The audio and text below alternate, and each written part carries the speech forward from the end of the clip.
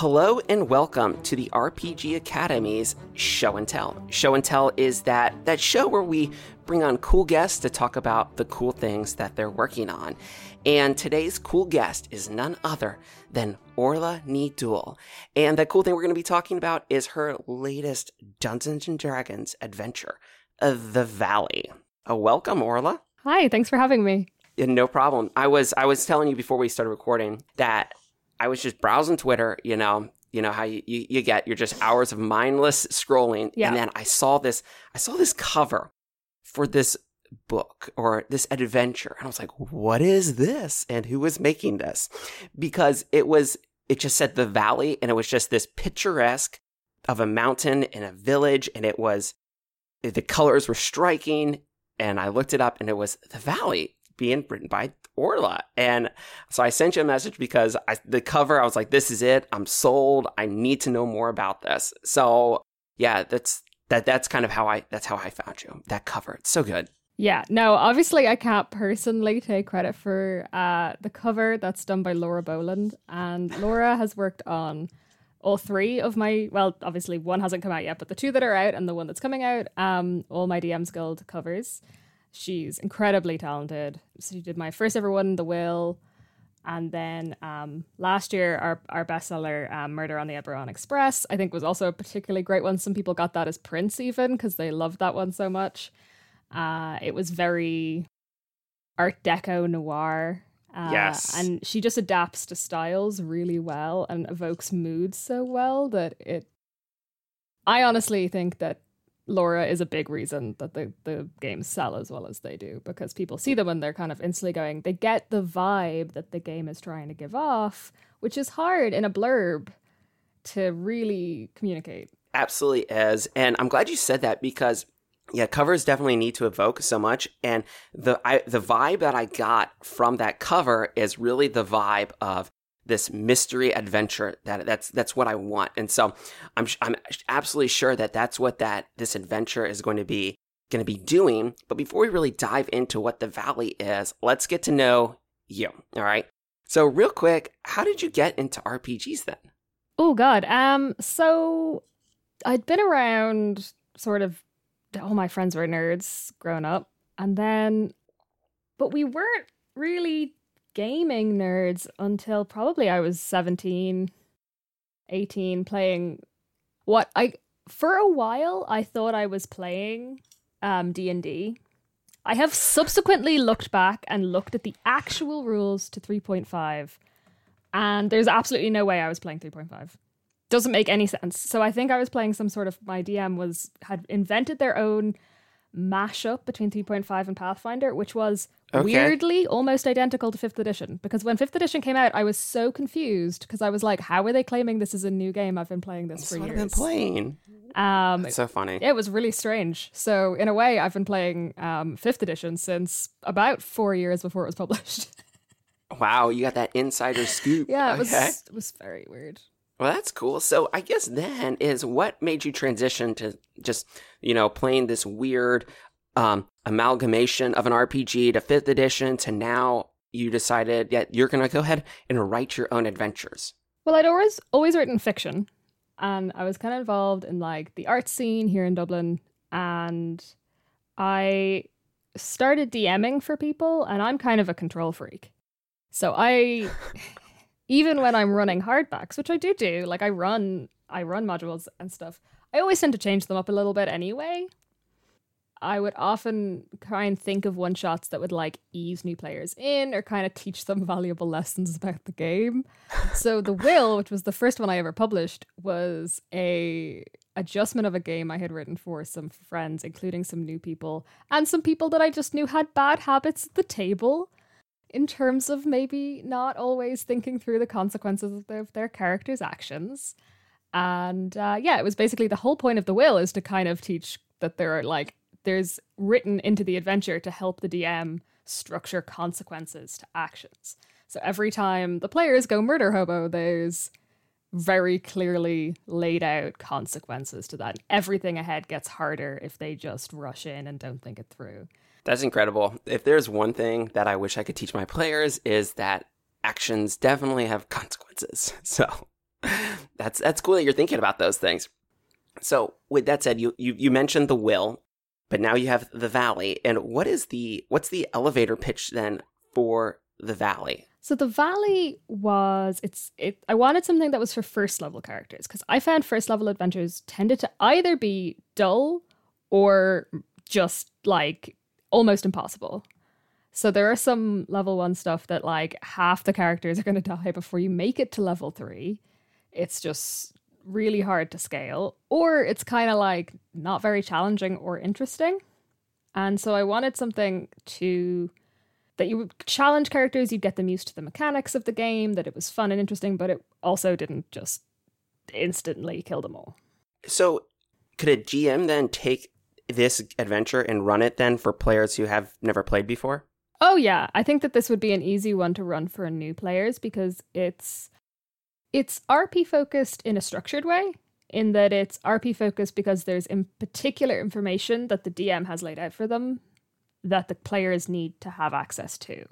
So it's not just kind of RP focused in a general sense. It's like you have to get this information, and there's skill challenges built in, and there's combat built in, and there's RP built in a structured way that would help. I mean, I think it'd be easy for newish DMs to run as well, because it's kind of got that laid in really specifically. It's not really left up to interpretation. Nice. So with that said, then, what would you say is like what's the story beats, or I know it's a mystery, but what can you give us to tell us, like, what's the Valley about, and what can you expect the feeling to be when you sit down at the table playing the Valley?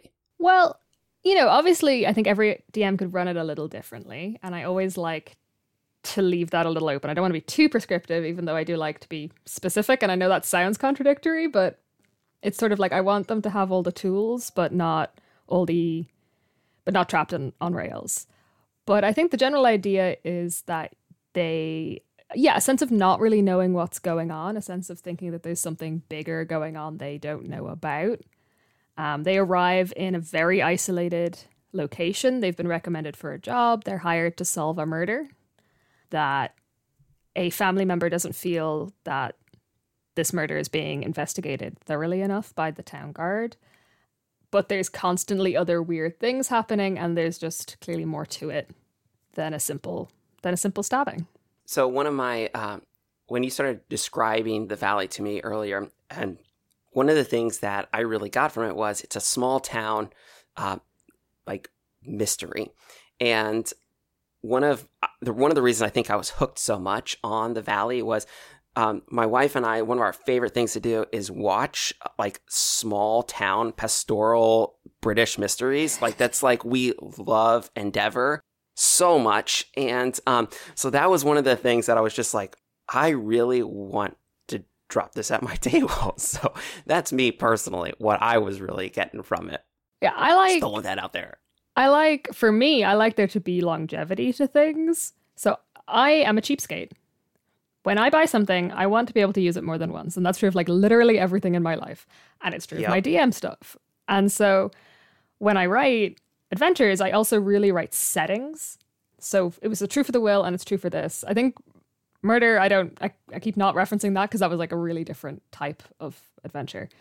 But in both cases, I detail a village in quite a lot of detail. And in the Valley, because it's quite sandboxy, people, the players have to explore this whole town to try and find out as much information as they can. For a one-shot, there's, dozens of NPCs. There's, I think, 4 or 5 taverns. There's multiple shops. There's the locations are detailed quite specifically. So what would you say then is what makes a good, because you say it's sandbox, so what do you think makes a good sandbox RPG? Making sure that you hit the balance right between giving enough information that the DM isn't trying to fill in edges that players will inevitably wander towards. That you have at least mostly predicted where people will wander, like what the kind of thing they might look for, and presented that. You're never going to think of everything. Anyone who's ever DM knows that your players are going to do something that you're never, ever going to think of. So there's no point worrying about that too much, because you're going to have to improv something because they're going to do something crazy. But that within reason, you have presented them with enough information that they can answer all reasonable questions, but not so much information that they are totally overwhelmed with this and like endless pages of stuff they're probably never going to use. Yeah, you get that. Oh, it's almost like a paralysis where there's just so much stuff. You don't necessarily know what to do. You're like, well, my players are never going to use this stuff. So yeah, just being able to focus and like that is great. So let's talk about then the inspiration for the Valley, because you are also not just a RPG writer, fiction writer, but also you work with nature conservation and other stuff like that. So how did that tie into the Valley then? So and tell us a little bit about what that is, what you do outside of RPGs, because it sounds so cool. Yeah, so I work for a environmental nonprofit called the Native Woodlands Trust. So we're working on protecting and restoring Irish native woodlands, because Ireland had a huge rate of deforestation. We have one of the lowest forest rates in Europe. And I've worked in I've been kind of involved in the environmental sector for years, but I've been working in it for a little while, and I really wanted to find a way of bringing it into one of my D&D games, and I was kind of like toying back and forth. I have another book coming out with a third-party publisher where I managed to make I did some monster design for monsters based on like fungus and how fungus behaves in ecosystems. Oh, that's cool. They're deeply disturbing. I really had a lot of fun they're really messed up how I designed those monsters.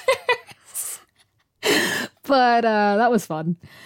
But this was, I wanted to be a little more sort of nature versus civilization. I mean, Princess Mononoke, the Studio Ghibli film, was like a big part of it. That kind of vibe, to a certain extent, was definitely in there. And for me, I was trying to think, like, what kind of parts of that interested me. I love that idea of like really deep, kind of temperate rainforest, because it's weird. Ireland and Japan have the same forest ecosystem. We did not know that. Yeah, we don't have exactly the same climates in other ways because there are higher mountains in Japan, so they have a different mountain ecosystem, but we're both have a type of forest that's called temperate rainforest. You also get it in parts of like Washington and the Pacific Northwest, but it's a really rare form of rainforest, and we have hardly any of it left because we cut most of it down for, farmland. But they have a lot more of it left over in Japan. And so it was kind of like a weird mixture of Ireland and Japan happening in my head when I was thinking about the landscape of this valley. Like, so the town, Zazen, is the name of the town in the valley, which is a word for meditation in Japanese Buddhism, which was kind of a joke to myself because the idea is there's this monastery at the top of the town. And the lake, which is called the Shiokan Lake, which is only really mentioned once in the whole adventure, is the name of the lake, but it's an anglicized spelling of an Irish word which means peace. So it's like meditation and peace was like the joke. The lake is right there on the cover too. Yeah. I mean, it's not, yeah. So it's like, it's sort of, yeah, I just thought those were mostly jokes just for me. Like these things, I put a lot of things in these games that are really just for me. Hey, I mean, why write if you're not going to enjoy it? Exactly. Be a little selfish.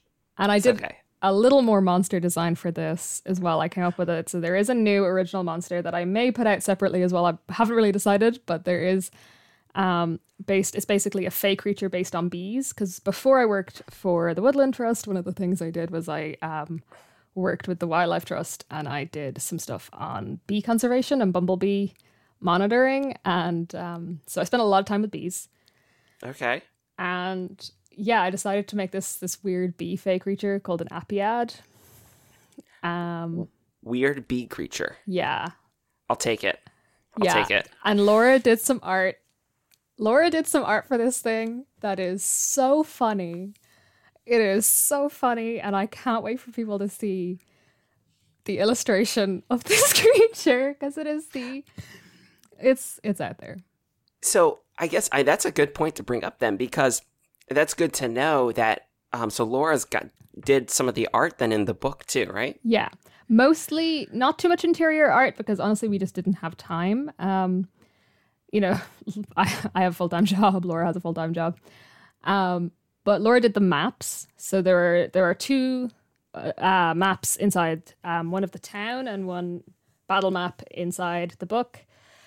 Mostly for this, because it's not a very combat-y story, there really wasn't need for maps other than that, because the descriptions, Theater of the Mind just works better. It's not specific enough to need maps. And then there's some stock images. I'm waiting to see what they end up looking like, because I found a lot of stock art that was sort of this kind of black, sketchy, illustrative style. That's fantastic. And given I've mentioned everyone else, I should say that Christopher Waltz did the editing. I am very dyslexic, so it is very important for me to always have an editor, because sometimes there are just like whole ass words missing from the middle of sentences. So. Yes, I know that feeling too. So, so the Valley, how big of an adventure is this then? I left scope for it to go off the rails and get bigger. Okay. Like I say, I like to make my adventures as much settings as they are particular stories, so that DMs can use them as a base to tell their own story later on. So this could be your level 1 to 3 of a much bigger story that a DM decides to tell. So yeah, I mean, you'd need to go get your own stat blocks to throw in some extra stuff, and you'd need to do a little extra work, but you could run this for a few sessions if it started to go that way. Okay. And you could also, the ending is set up in such a way that it's like you could do a lot more with that ending than is in it right now, because, you know, what I've written is all about the murder, but there's this other wider stuff going on in the Valley. A DM could make more of that, run it for longer. There's space there. So this is sounds like around level 1 through 3 adventure. And one of the things you said was that it's not really combat focused. No. Okay. There is combat there. There are times when combat is possible. There are 1 or 2 times when combat is almost unavoidable. But mostly combat is avoidable. And things that I write, combat is nearly always avoidable. So personally, I'm a DM who I'm not very combat focused or really interested in it. It's just not the type of person or player or dungeon master I am. So one of the things I look for in adventures then are, what are those things other than combat that I'm using to engage my players? So because it's not necessarily combat focused, the Valley isn't. What is driving the players, or what are the interesting things or some examples of the interesting things that they're doing? So yeah, there's a lot of investigation. So there's skill challenges. There's 2 different sort of investigations that would be happening at the same time. One is of this murder, and one is of another set of effects that are happening in the town and the Valley. And it happens relatively early on. There's the first opportunity for combat, which can go a few different ways. A lot of the combats are kind of short, sharp shocks if they do happen. And it's sort of a case of like, how do you manage that and manage the fallout? And so, I mean, first off, the idea is that they're mostly being motivated by money. Okay. That they've been specifically hired to do what seems like a very simple job, but then the idea is that they'll sort of get tangled up in it. And even if the money doesn't seem worth it anymore, they'll sort of be stuck in for the ride then. Yep. Also, that there's only, and this is the fun bit, as things get worse in the general Valley around them, there is only 1 road in and 1 road out. Ooh, spooky. I love it. Whenever a book or story talks about the 1 road or the 1 bridge, and I'm like, oh yeah, this is going to be a good one. This is how you get trapped somewhere. Yeah.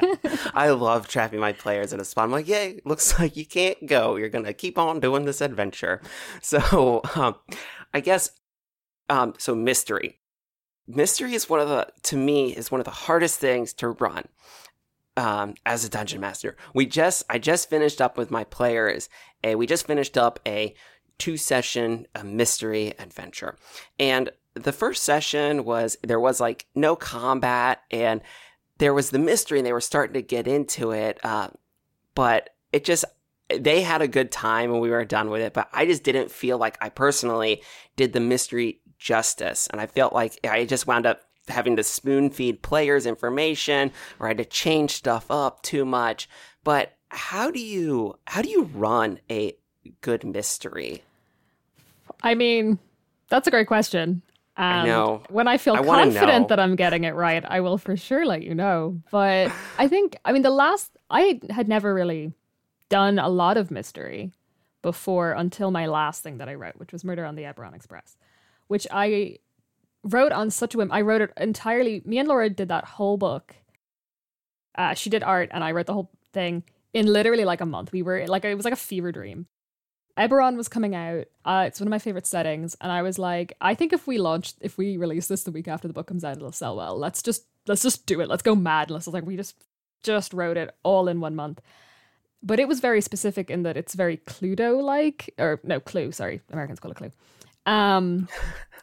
So I have it behind me to prove that we call it something else. Okay. Because Americans don't believe me. It has a different name here. See? Cluedo? Yeah. It's obviously the same box. It's not the same box. It is the old one. This is literally 30 years old, this box. Yes. Orla's holding up this fantastic old box. No, it's okay. No, that's totally okay. It's I love it so much when people do like audio, like give visual cues. It's great. So yeah.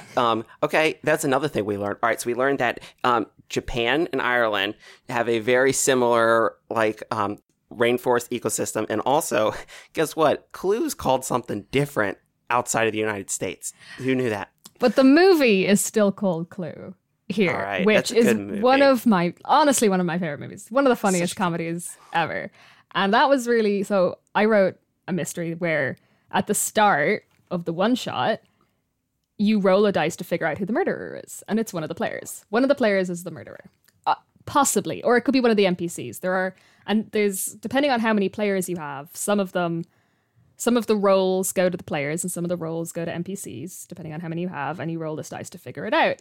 And that took care of a lot of the mystery building that normally you would have to write in and sort out as a DM, because there was this element of randomness. You kind of didn't know. Everyone was figuring it out together.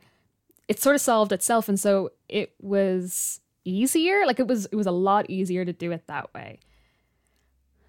But even then, there are certain things that I had set up where, a couple of people ran it on podcasts or streams, and I was watching them going, yeah, they're struggling to get to that beat.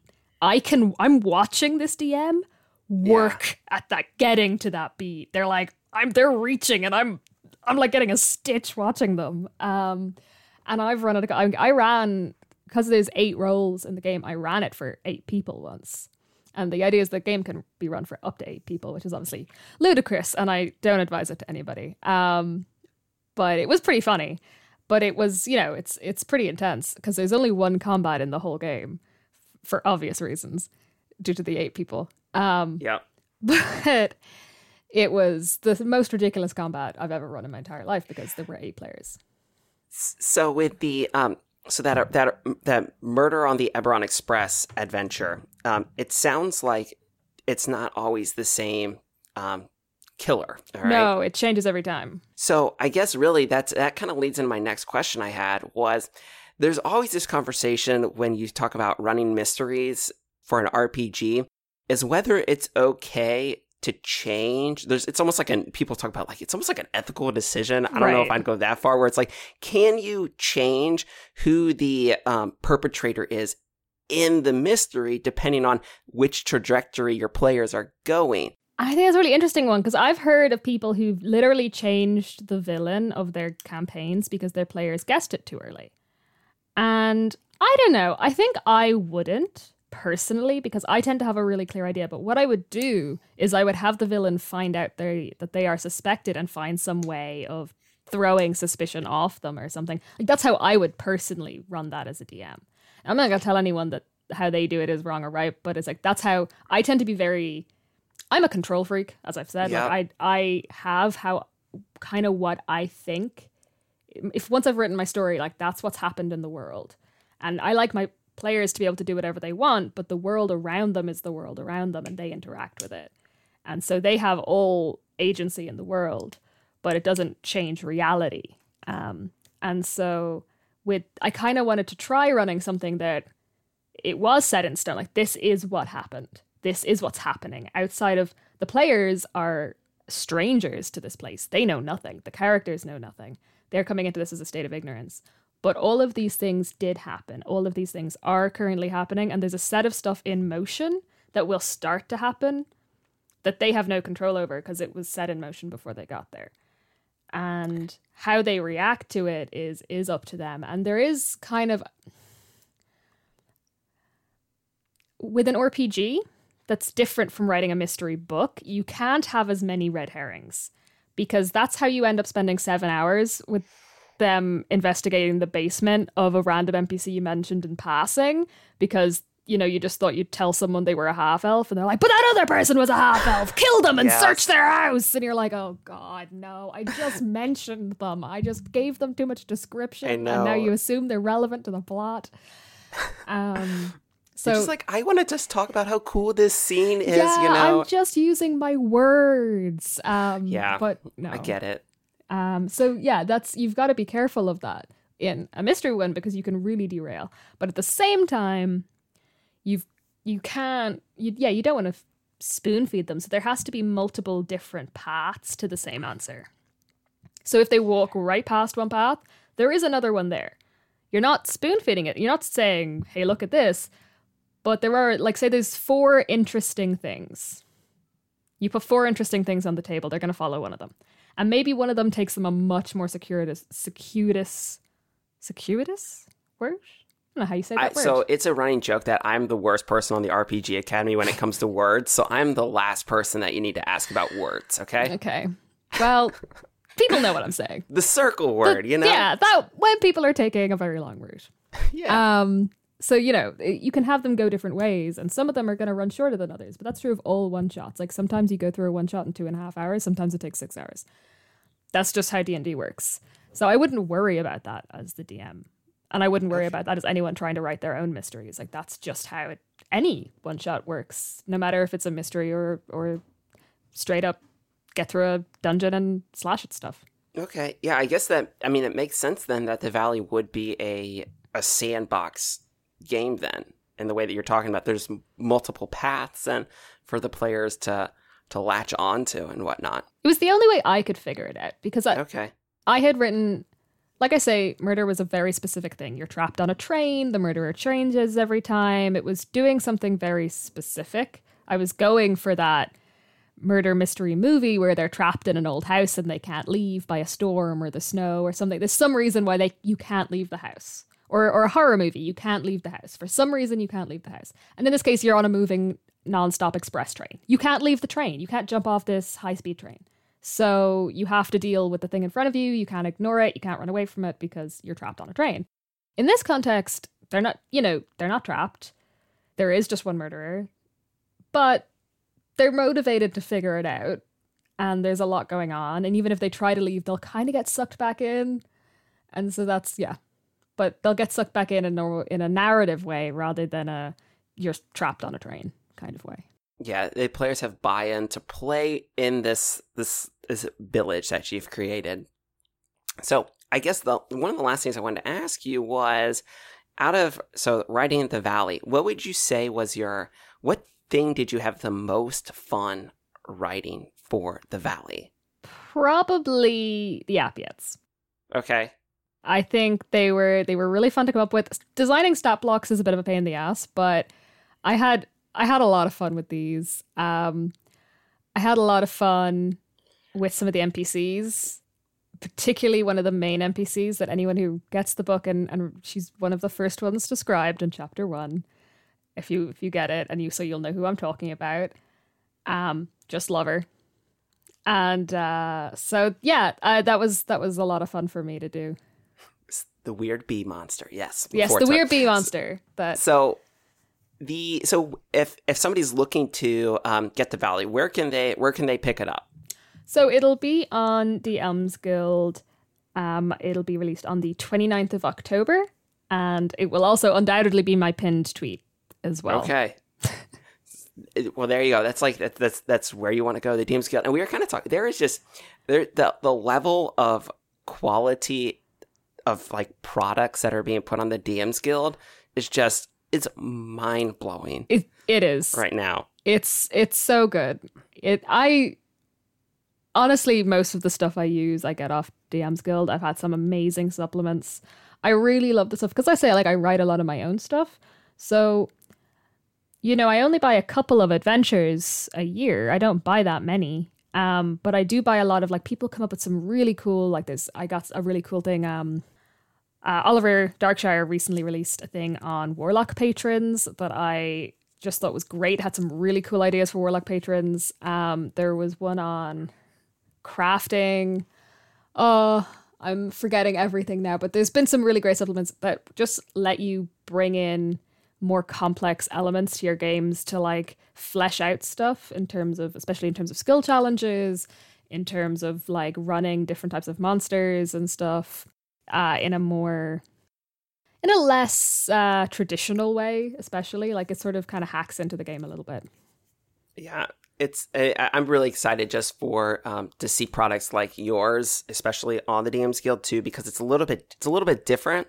So it's not something that you're going to see that the Wizards really wouldn't publish anything like this. So to have a location where we can go and get stuff like that is kind of good. So yeah. It's good stuff. So the Valley, though, everybody just go check out the DMs Guild for it. And then Orla, what's your Twitter handle so people can go see that pinned tweet? Yeah, so my Twitter handle is @naturallyorla. You can also find all my stuff at naturallyorla.com. I'm just Naturally Orla on everything, so it's easy to find me. And yeah, so like I said, out on the 29th, I think, like you said, Laura's work on the cover was fantastic. So we might be running a bit of a giveaway at the time. We might be doing something for retweets where maybe someone will get a print of the cover. We're still working that out. COVID restrictions are kind of coming back in here, so we're trying to find an open print shop. That might delay things a little bit, but that's the general idea. So we'll see what happens with that. Fantastic. Well, thank you so much for, coming on here and chatting with me. I hope people really enjoy your stuff. Thanks for having me. No problem. And also, listeners, do not forget.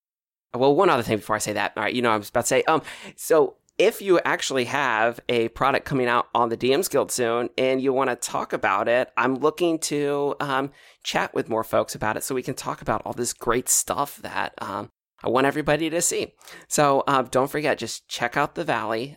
And then also, if you're having fun, you're doing it right. Thanks. Thanks for listening to the RPG Academy podcast. We do this show out of love for the hobby and the desire to be ambassadors, welcoming more people into this community. All of our website content will always be free to use and utilize. But there are expenses related to the show. And if you enjoy what we do here, then please consider supporting us in some way. You can do so as simply as rating or reviewing us on iTunes or your podcatcher of choice. If you're going to purchase anything through Amazon or DriveThruRPG, consider using our affiliate links first, and then we'll get a small percentage sent back to us. You can do a single direct donation through PayPal using the paypal.me/therpgacademy. Or consider joining our Patreon campaign at patreon.com/therpgacademy. And for a donation as low as $1 a month, you'll get access to lots of extra goodies, including bonus minisodes, invites to monthly one-shot games, one-sheet adventures, and more. Please consider following us on Twitter and Facebook, or join our Discord, where we like to try to keep the conversation going with our fans as best we can, and are always looking to talk and chat more. Or do none of that. Just continue to listen and enjoy our show. Because honestly, that's enough. Thanks. And remember, if you're having fun, you're doing it right. We'll see you next time.